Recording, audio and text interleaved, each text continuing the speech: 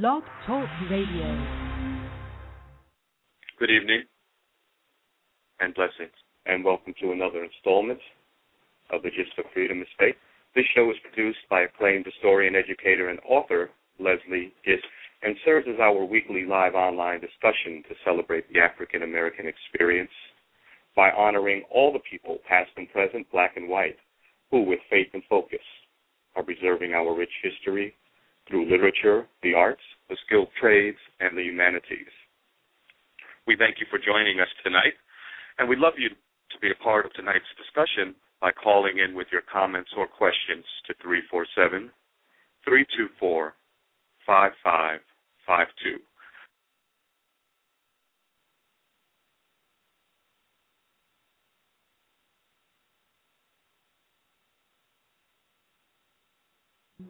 They came from different lands, all facing an uncertain future. English and Ashanti, Mende and Portuguese, German and Igbo, Fanti and Spaniard, French and Angolan, some seeking adventure or riches or religious freedom. Others were captives, bartered and sold like cattle. Together they would build a nation and struggle over the very meaning of freedom and create the America we have inherited. In 1909, 500 settlers lived in the Jamestown colony. By the spring of 1610, only 60 were left alive. In 1619, a year before the Pilgrims landed at Plymouth Rock, a mystery ship appeared out of a violent storm off the Virginia coast. No one recorded the ship's name, but somewhere on the high seas, she had robbed a Spanish vessel of a cargo of Africans.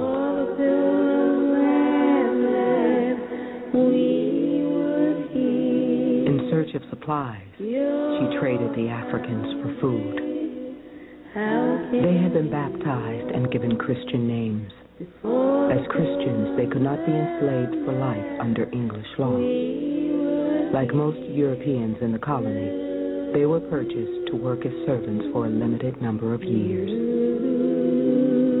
They were bound to a master by an indentured form, a contract that defined length of service and the conditions of servitude. Builders initially intended to rely almost exclusively on white indentured servants as a labor force to cultivate the crops that were being grown in Virginia, principally tobacco. In 1609, 500 settlers lived in the Jamestown colony. By the spring of 1610, only 60 were left alive. The English definition of who could be enslaved began to shift from non-Christian to non-white. Here's an individual that arrives as one of the first African Americans in the history of what became the United States. He does what almost no one in early Virginia managed to do, and that is live. Everyone that's dying of disease, of violence, and in a sense he's lucky.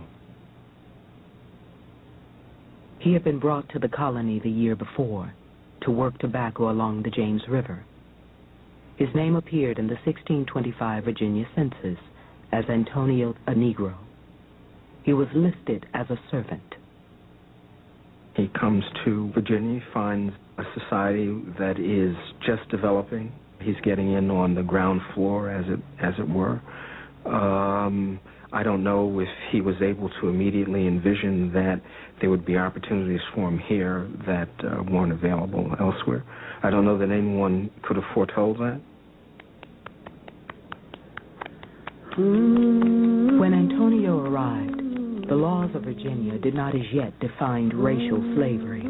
They governed only the status of servants. At some point, Antonio changed his name to Anthony Johnson and married a Negro servant named Mary from a neighboring plantation. She bore him 4 children. By 1640, it is clear Anthony and Mary were no longer servants. They had acquired their own modest estate on Virginia's eastern shore. As Johnson prospered, as he obtained land and cattle, he also acquired dependent laborers. What made all of this society go was property. Your identity in the society was determined rather obviously by the amount of land, the amount of labor that you owned. Anthony Johnson was enjoying privileges belonging to a free Englishman. He claimed 5 workers as head rights and expanded his property to 250 acres along the Pungateek Creek. At least some of his workers were white. By 1650, Anthony was one of 400 black people in Virginia out of a population of almost 19,000 settlers. In Northampton County, where Johnson lived, nearly 20 African men and women were free, and 13 owned their own homes. As Anthony Johnson is accumulating property, it seems as though his situation is secure. You get a sense of this individual, this black man, being treated like any white planter, and his wife and daughters being treated like the wife of a planter. At an early moment, when men and women were sorting themselves out, when the rules, the etiquette of race, labor, were not so clear. At this moment, in one county in Virginia, it was not foreordained that race relations would become what they did become.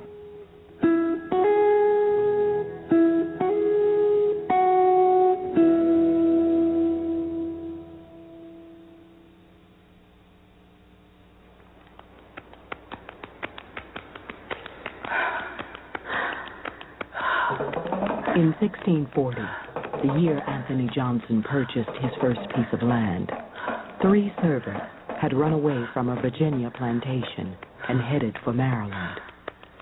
Captured and returned to their owner, they were tried for breaking their contract. The said 3 servants shall receive the punishment of whipping and to have 30 stripes apiece. One called Victor, a Dutchman, the other a Scotchman called James Gregory, shall first serve out their times according to their indentures, and 1 whole year apiece after, and after that to serve the colony for 3 whole years apiece. The third, being a Negro named John Punch, shall serve his said master or his assigns for the time of his natural life. Jamestown Court Recorder. The time of his natural life. According to all the legal records that survive, no white servant in America ever received such a sentence. So what begins to happen in the 1640s is that those who are controlling the Virginia colony say to themselves, the fluidity that we've seen in the past, the fluidity that has allowed an Anthony Johnson to serve less than the life term, to acquire his own piece of ground, to develop a free status, is not something that we want to project as going further in the future. We want to close down that opportunity. We want to begin to show some distinction. All servants imported and brought into this country who are not Christian in their native land shall be counted and be slaves.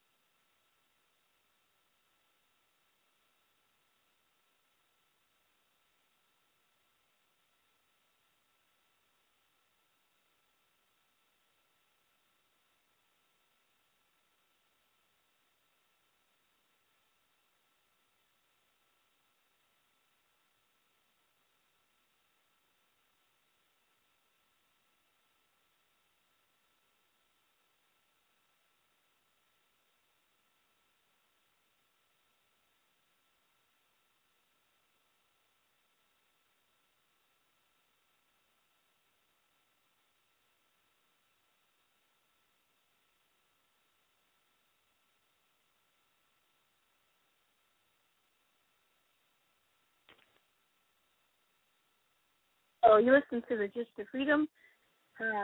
I am Leslie Gist. We're trying to get you some recordings from a few documentaries. Please sit tight as we handle these technical difficulties. Apologize.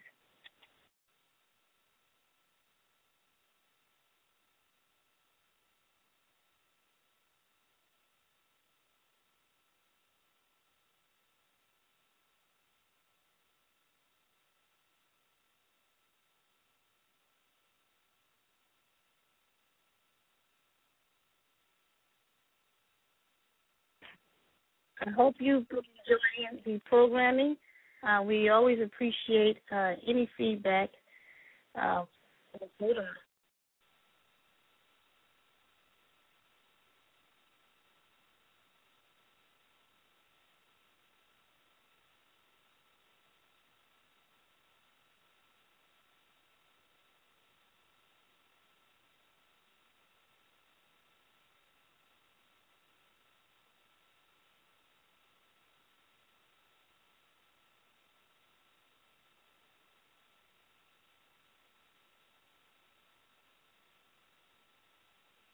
By the 1820s, the international slave trade had been prohibited by the U.S. and most of the European nations.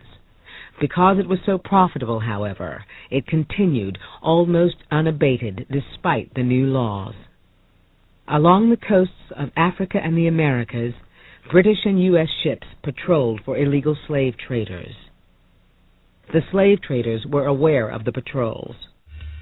A ship found breaking the slave ban treaty would be seized. The punishment for the crew would be death. The cargo on this voyage was human beings.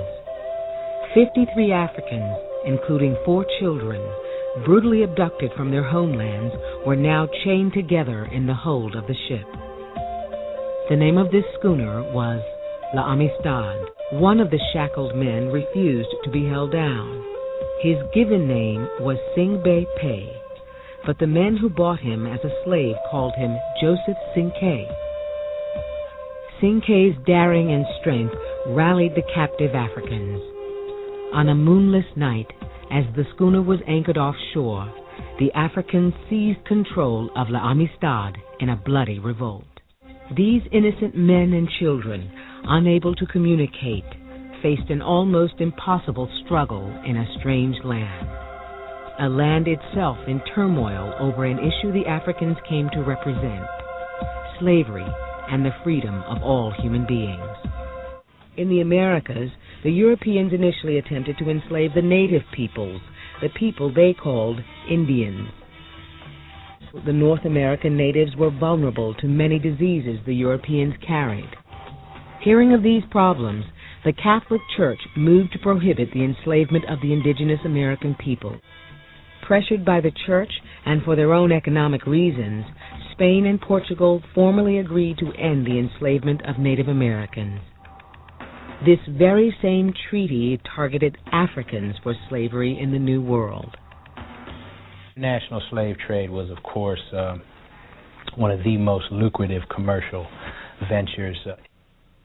15% of all Africans kidnapped would become slaves in the United States. Most of the Africans that began to be brought in were brought in from large agricultural settled societies. In fact, for instance, in places like South Carolina, they began to import Africans from particular places because they brought with them a knowledge of rice agriculture. Most of the Africans shackled together on the Amistad were Mindi. Hundreds of Africans were herded onto ships, shackled together 2 by 2. Middle Passage has become synonymous with the unspeakable, inhumane treatment of captive Africans on the transatlantic voyages. Sinkay survived the Middle Passage on a Portuguese slaver named the Ticora. The building of slave ships was a thriving industry, and the ships were built to accommodate as many people as possible. Most decks were about 4 feet high, which only allowed a person to squat. On one British ship, the Brooks, a specific space was allowed for each person. Men, for instance, were granted a space 6 feet long, 16 inches wide, and only 2 feet 7 inches high. By law, in 1788, the Brooks was restricted to sail with only 454 Africans in the decks below. These transatlantic voyages, sometimes 3 to 4 months long, traveled along the equator. This produced copious perspiration, so that the air soon became unfit for respiration, from a variety of loathsome smells, and brought on a sickness among the slaves, of which many died.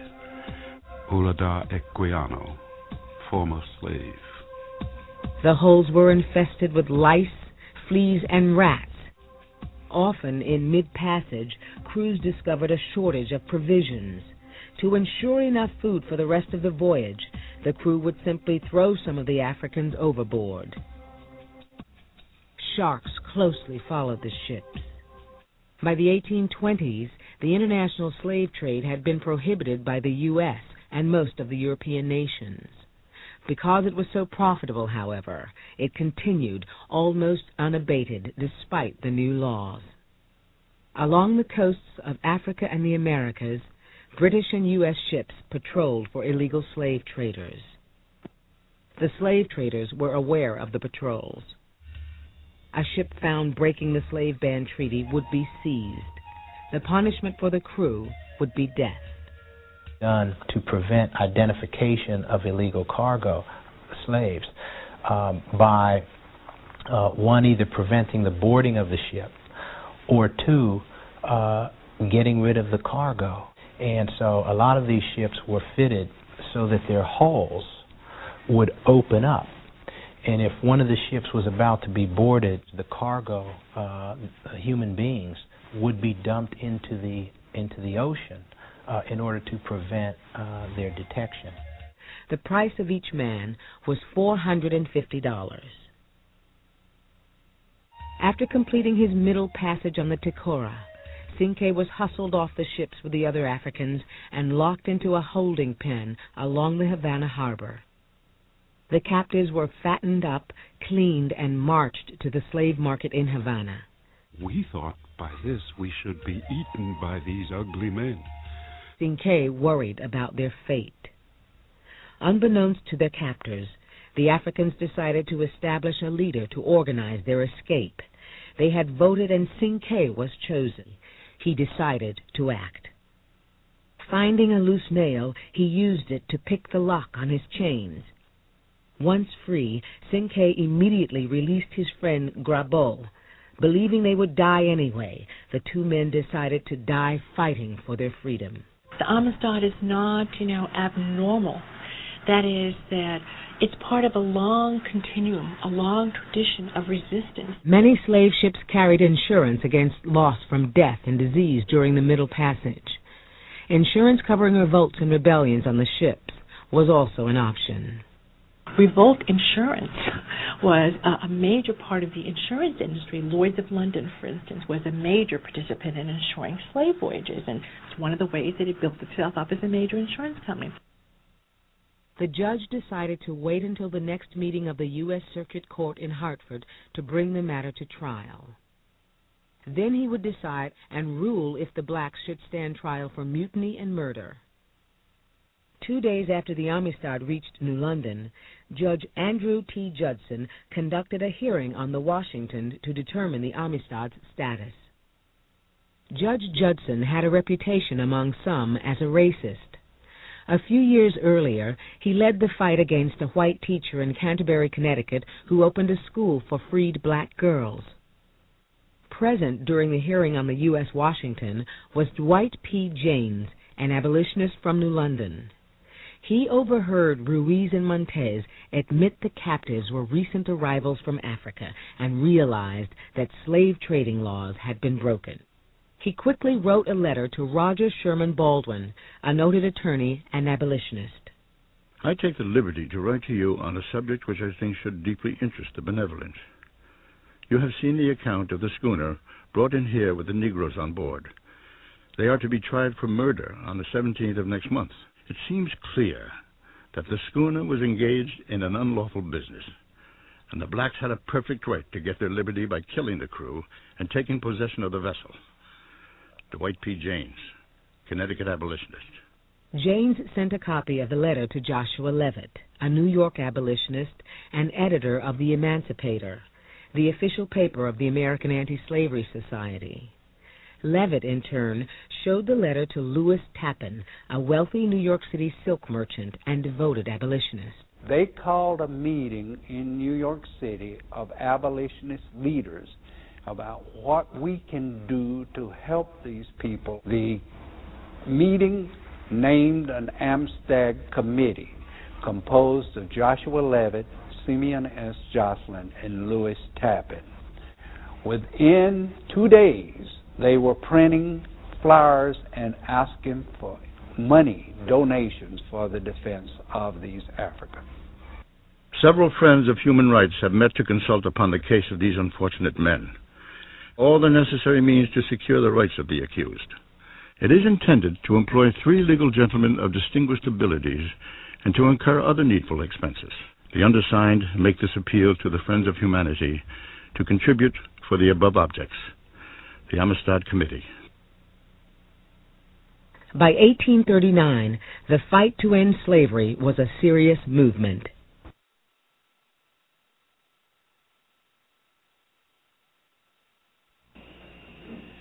If any man at this day sincerely believes that a proper division of local from federal authority or any part of the Constitution forbids the federal government to control as to slavery in the federal territories, he is right to say so and to enforce his position by all truthful evidence and fair argument which he can.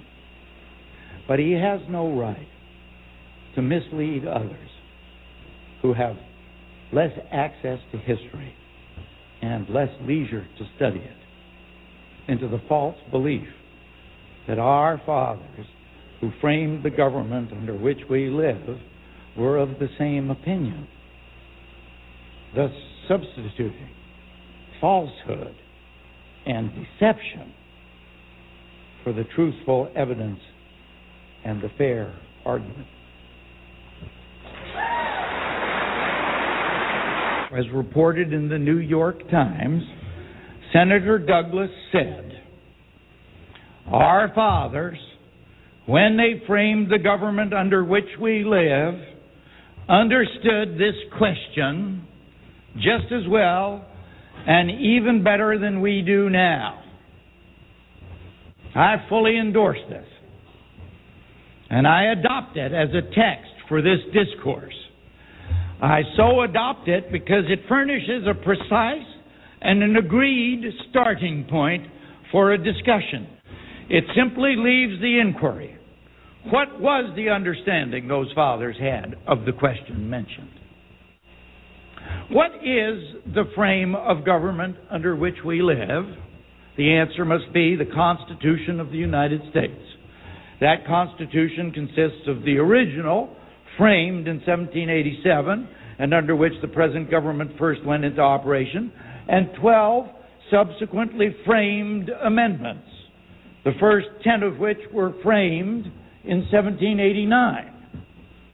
Who were our fathers that framed the Constitution? I suppose the 39 who signed the original instrument may be fairly called our fathers who framed that part of the present government. It is almost exactly true to say they framed it, and it is altogether true to say they fairly represented the opinion and sentiment of the whole nation at that time. The sum of the whole is that of our 39 fathers who framed the original Constitution, 21, a clear majority of the whole, certainly understood that no proper division of local from federal authority nor any part of the Constitution forbade the federal government to control slavery in the federal territories. Among that 16 were several of the most noted anti-slavery men of those times: Dr. Franklin, Alexander Hamilton, and Gouverneur Morris, while there was not one now known to have been otherwise, unless it be John Rutledge of South Carolina. Let us now inquire whether the 39 or any of them ever acted upon this question. And if they did, how they acted upon it, how they expressed that better understanding. In 1784, 3 years before the Constitution, the United States then owning the Northwestern Territory and no other, the Congress of the Confederation had before them the question of prohibiting slavery in that territory. And 4 of the 39 who afterward framed the Constitution were in that Congress and voted on that question. Of these, Roger Sherman, Thomas Mifflin, and Hugh Williamson voted for the prohibition, thus showing that in their understanding, no line dividing local from federal authority, nor anything else, properly forbade the federal government to control as to slavery in federal territory. Such unquestionably was the understanding of our fathers who framed the original Constitution, and the text affirms that they understood the question better than we. But so far, I have been considering the understanding of the question manifested by the framers of the original Constitution. In and by the original instrument, a mode was provided for amending it. And as I have already stated, the present frame of the government under which we live consists of that original and 12 amendatory articles framed and adopted since. Those who now insist that federal control of slavery in federal territories violates the Constitution point us to the provisions which they suppose it thus violates. And as I understand, they all fix upon provisions in these amendatory articles and not in the original instrument. The Supreme Court, in the Dred Scott case, plant themselves upon the Fifth Amendment, which provides that no person shall be deprived of life, liberty, or property without due process of law. While Senator Douglas and his peculiar adherents plant themselves upon the 10th Amendment, providing that the powers not delegated to the United States by the Constitution are reserved to the states respectively or to the people. Now, it so happens that these amendments were framed by the first Congress which sat under the Constitution, the identical Congress which passed the act already mentioned, enforcing the prohibition of slavery in the Northwestern Territory. Not only was it the same Congress, but they were the identical same individual men who at the same session and at the same time within the session had under consideration and in progress toward maturity these constitutional amendments and this act prohibiting slavery in all the territory the nation then owned. The constitutional amendments were introduced before and passed after the act enforcing the Ordinance of 87. So that during the whole pendency of the act to enforce the ordinance, the constitutional amendments were also pending. The 76 members of that Congress, including 16 framers of the original Constitution, as before stated, were preeminently our fathers who framed that part of the government under which we live, which is now claimed as forbidding the federal government to control slavery in the federal territories. Is it not a little presumptuous in anyone at this day to affirm that the two things which that Congress deliberately framed and carried to maturity at the same time are absolutely inconsistent with each other? And does not such affirmation become impudently absurd when coupled with the other affirmation from the same mouth that those who did the two things alleged to be inconsistent understood whether they really were inconsistent better than we, better than he who affirms that they are inconsistent? It is surely safe to assume that the 39 framers of the original Constitution and the 76 members of the Congress which framed the amendments thereto, taken together, do certainly include those who may be fairly called our fathers who framed the government under which we live. I defy any man to show that any one of them ever, in his whole life, declared that, in his understanding, any proper division of local from federal authority or any part of the Constitution forbade the federal government to control as to slavery in the federal territories.